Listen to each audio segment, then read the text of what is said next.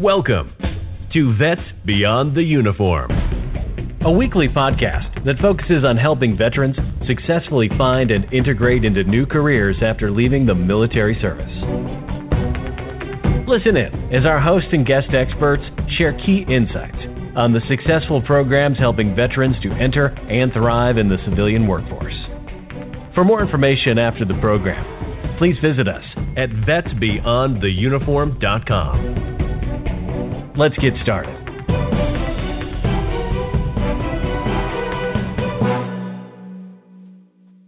Hello, and welcome to the Vets Beyond the Uniform podcast. I am Mally Mancia, and joining me today I have the founder, Paul Sevillani, and co-founder, Dave Beadle from Vets Beyond the Uniform. Welcome, everyone. Today's episode will be discussing the topic of creating a veteran-friendly organization. Hey, thanks, Mally. And hey, Dave, how's it going? Pretty good, Paul. How you doing today? I'm doing pretty good. If I was any better, I'd be twins. So there you go. You know, a lot of people approach us and say, what does it mean to be veteran-friendly?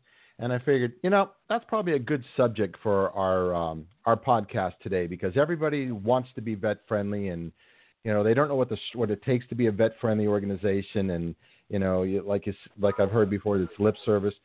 So I think today, guys, let's put vet-friendly under the microscope and really pull it apart, what it means to be a vet-friendly organization, what it takes for that. Dave, what do you think? Well, that's a really good question, Paul. And we started thinking about this when we were seeing a lot of conversations on LinkedIn and actual conversations we had with veterans. When they were asked about this, or when people talk about veteran-friendly, the term really had lost its meaning. And unfortunately, a lot of veterans were kind of viewing it as just companies throwing it out there as a marketing piece and lip service. Case in point would be you go onto a company's website and they say, oh, we're vet-friendly. And you click on their career page, and what do you see? You see photos on their website from stock images, suppliers that are completely wrong in terms of military service regulations. You've got people with beards, long hair, colleges, all this kind of stuff that just turns a veteran off. And so if the company says they're veteran-friendly, it says, well, you guys can't even do the simple step of making sure you got the right kind of images to represent us. That doesn't help us any. So we started wondering, is there a way for us to kind of maybe differentiate what's happening out there with veteran-friendly companies and try to bring back some actual true meaning to what this term means? And we started to play around with different ways of stratifying what companies or employers could do that would make difference. So when you look at a vet-friendly company, so first I'll just talk a little bit about that. We think that there should be a lot of companies out that are saying they're veteran-friendly, and companies may be in various stages of the journey in terms of how they're approaching the veteran community, but vet-friendly should be like the baseline. What is the baseline? And this relates back to something else that we've been talking about on our webinars, which is the 6 key components for a veteran-friendly organization. So the first 1 or 2 components in that list really talk about how they do their defined hiring and how they're successfully integrating veterans into their company. Veteran-friendly organizations at the base level should, first of all, at least understand that the veteran talent pool is out there and that's something that they can really tap into, right? How are they then approaching that? Do they know where to find these people? Companies that are lucky enough to be located near military bases, that's pretty easy. But most across the United States are not geographically located near a military base. So where would they find the veteran talent if they recognize this as a talent pool? How are their recruiters approaching this population? Do they even have any training to talk to veterans? Because the veterans coming out of the military sometimes struggle a little bit with translating what they did in the military into some terms that civilians can understand. So proper training can help those recruiters kind of bridge that gap a little bit. Also, too, when companies are looking at how they hire veterans, have they taken a look at their job descriptions? I know from my time in a Fortune 100 company, you get an opening, and particularly if it's not something that turns over very quickly, you may be using the same job description from 5, 6 or more years ago. Has anybody taken the time to look at that thing and say, hey, is this still relevant now, particularly when we're looking at veterans? Are there things in this resume or this job description that might exclude people just because we're using it as a filtering tool? That's a good point. So Dave, when I left the military, one of my first jobs, I don't talk about the first job because I ended up pushing a broom and they said they were hiring veterans, and that wasn't. We won't talk about that on this call. But I worked for a large software organization, and they thought they were veteran friendly. And I got to tell you, a very big organization, probably about 400 people.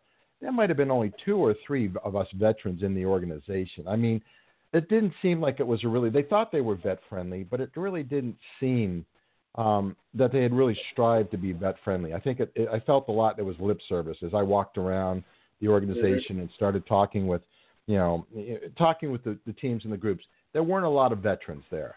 So, I mean, one, how do we help people get past this lip service of just putting a sign up and say, hey, we hire veterans? And isn't there also this benefits? I mean, I think people are missing the point. There's a lot of key benefits to bring veterans on board. Yeah. So two parts there that I'd like to address. Number one, how do we get companies to kind of do this and step up? Well, a lot of it really is commitment. There has to be a commitment from senior leadership to say, we believe that the veteran talent pool is worthwhile.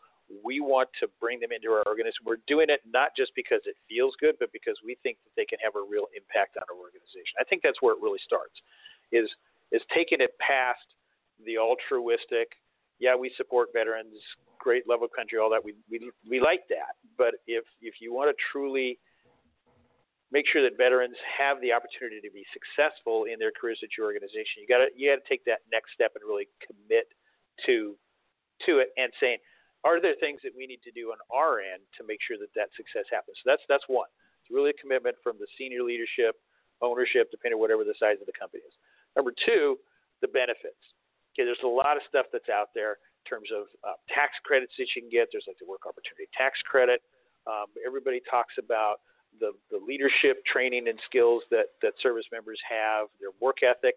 A great piece, if you want to see some really interesting ones, the Institute for Veterans and Military Family put out I think it was 10 different benefits of hiring veterans and service members, transitioning service members into your organization, not your suspects, I believe is what it was called. And it's a PDF that's out there. And it goes into a lot of really, really interesting things in terms of how it delves deeper into the whole issue of teamwork. How do they adapt to cross-cultural environments? How good are they at adapting? A lot of people don't know that veterans are used to really steep, fast learning curves. I mean, literally every 2 years, they're essentially learning a new job. I'm sure from your time in the Navy, Paul, you could relate to that. I mean, I know your story is really interesting about how you started and where you ended up. So give us a little insight on that. Oh, are you talking about my military career or from leaving the military? Military career. I was fortunate. Just to kind of highlight that. I went in as an E1 and retired as a Command E9, so I did have a lot of different experiences in the military. I worked on, strategic weapon systems, cruise missile systems, and worked on a lot of those advanced electronics and stuff.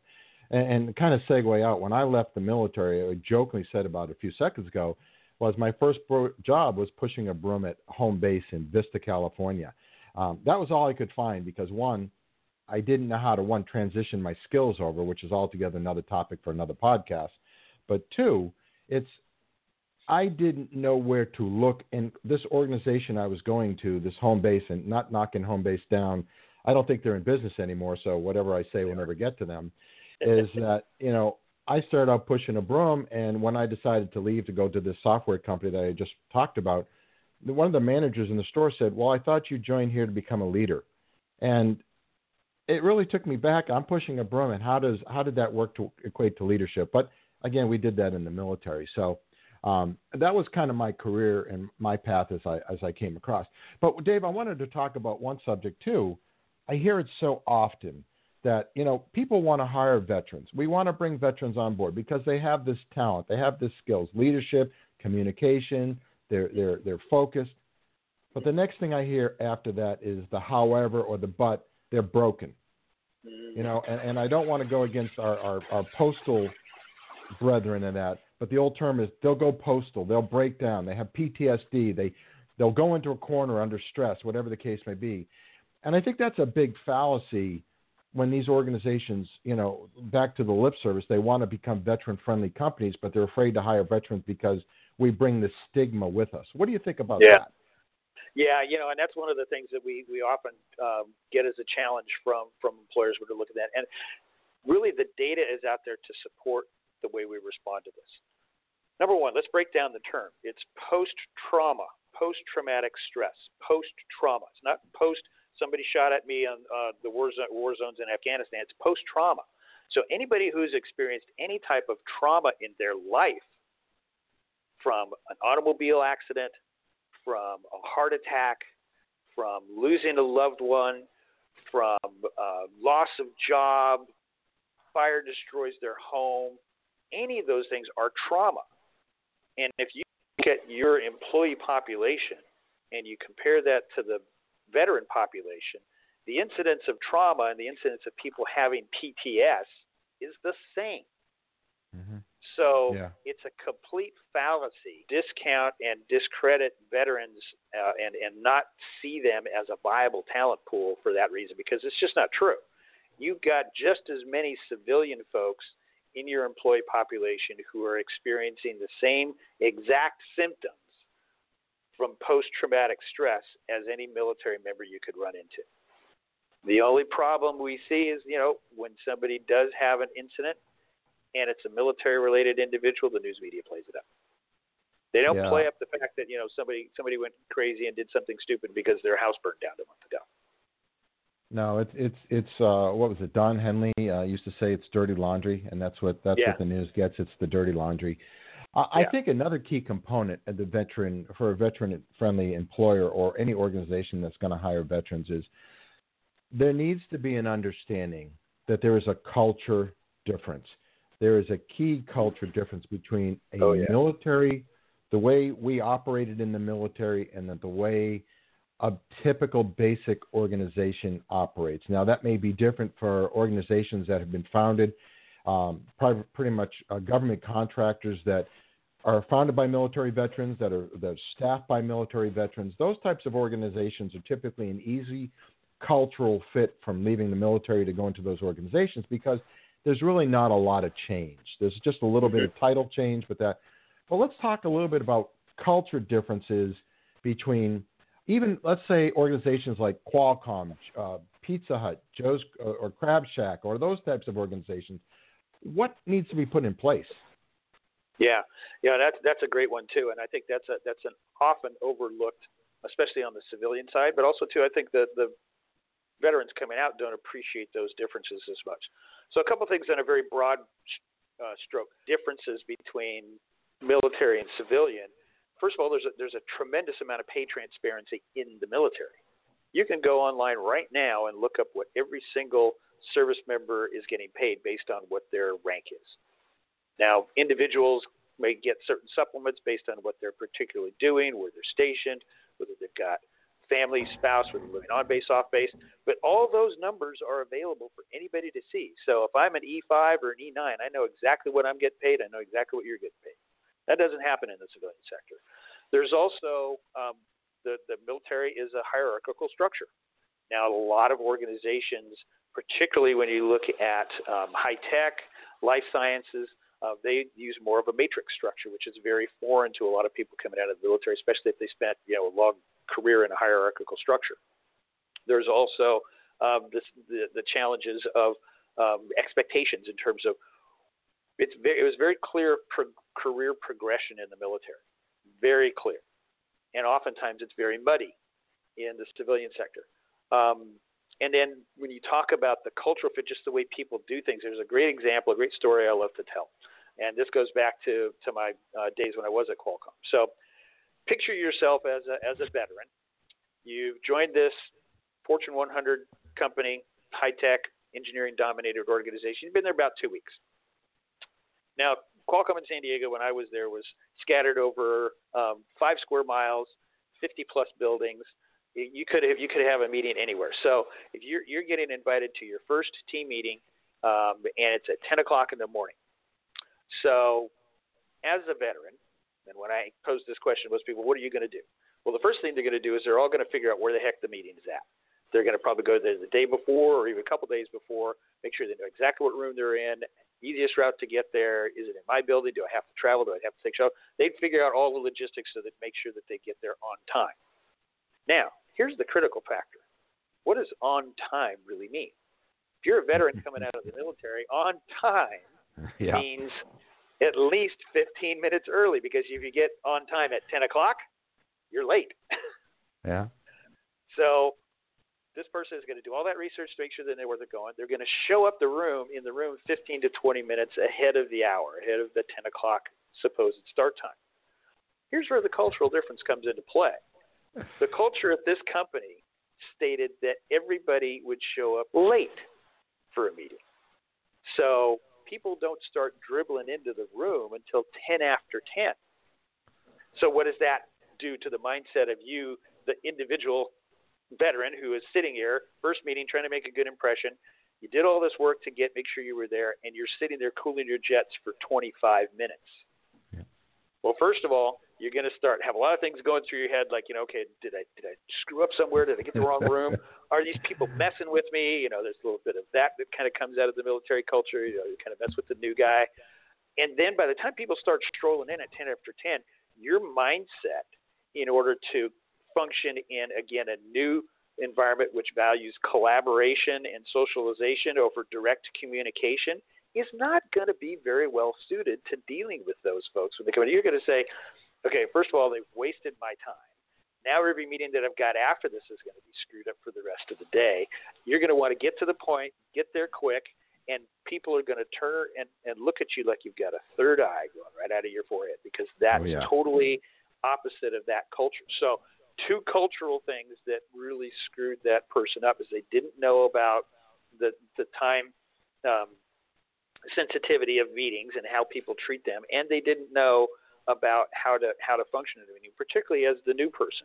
You've got to sit back in that kind of an environment, let other people have their say, get an opportunity to say your thing, but you're not directing and say, this is what we need to do. You say, have we thought about this? And then everybody has a chance to socialize the idea.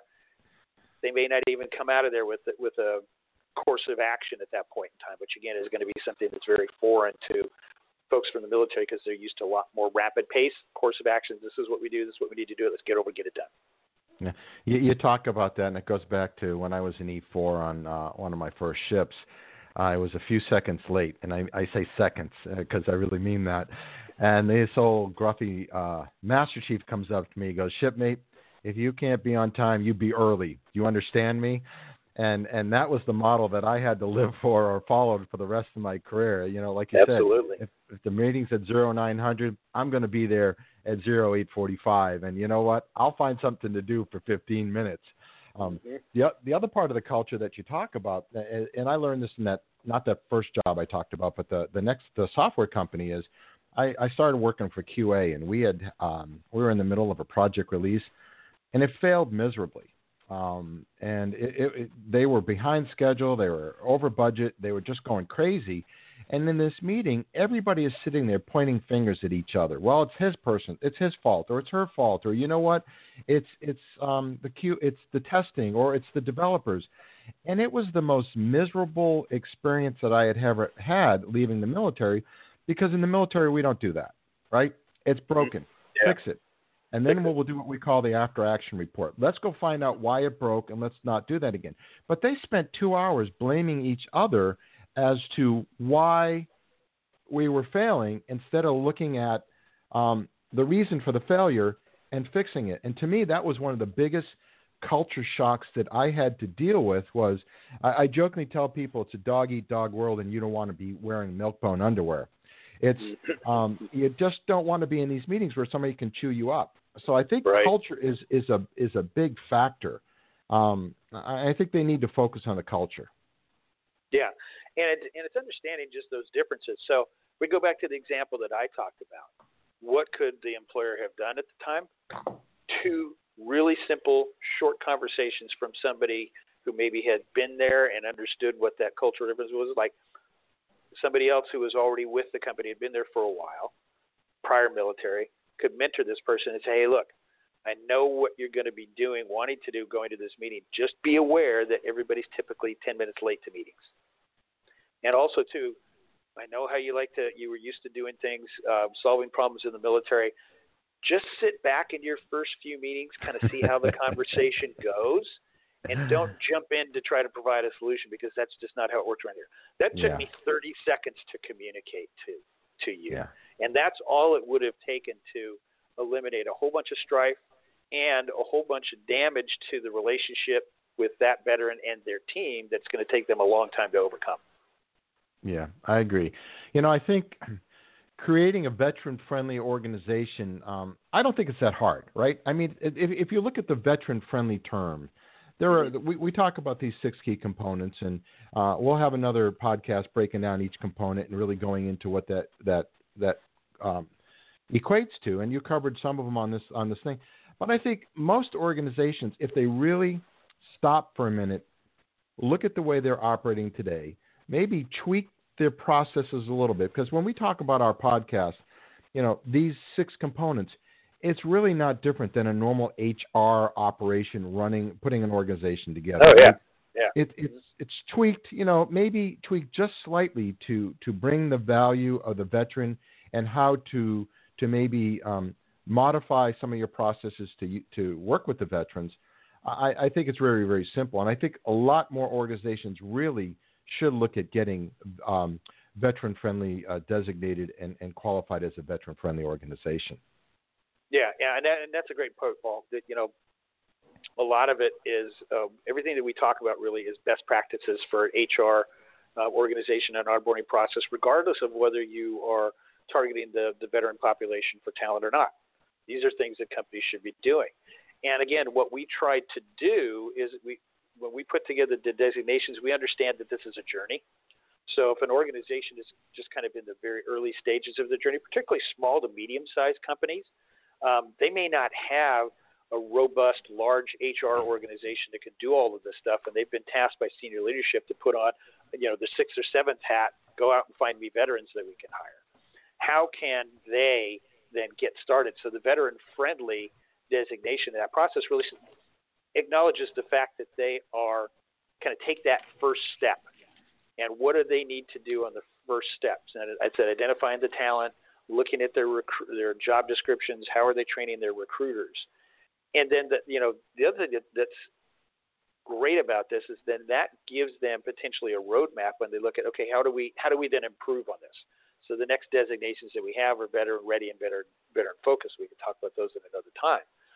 But we're here as Veterans Beyond the Uniform to actually help people identify the roadmap to get to the next level, even if they're just starting out. If they're just starting out, they have no idea.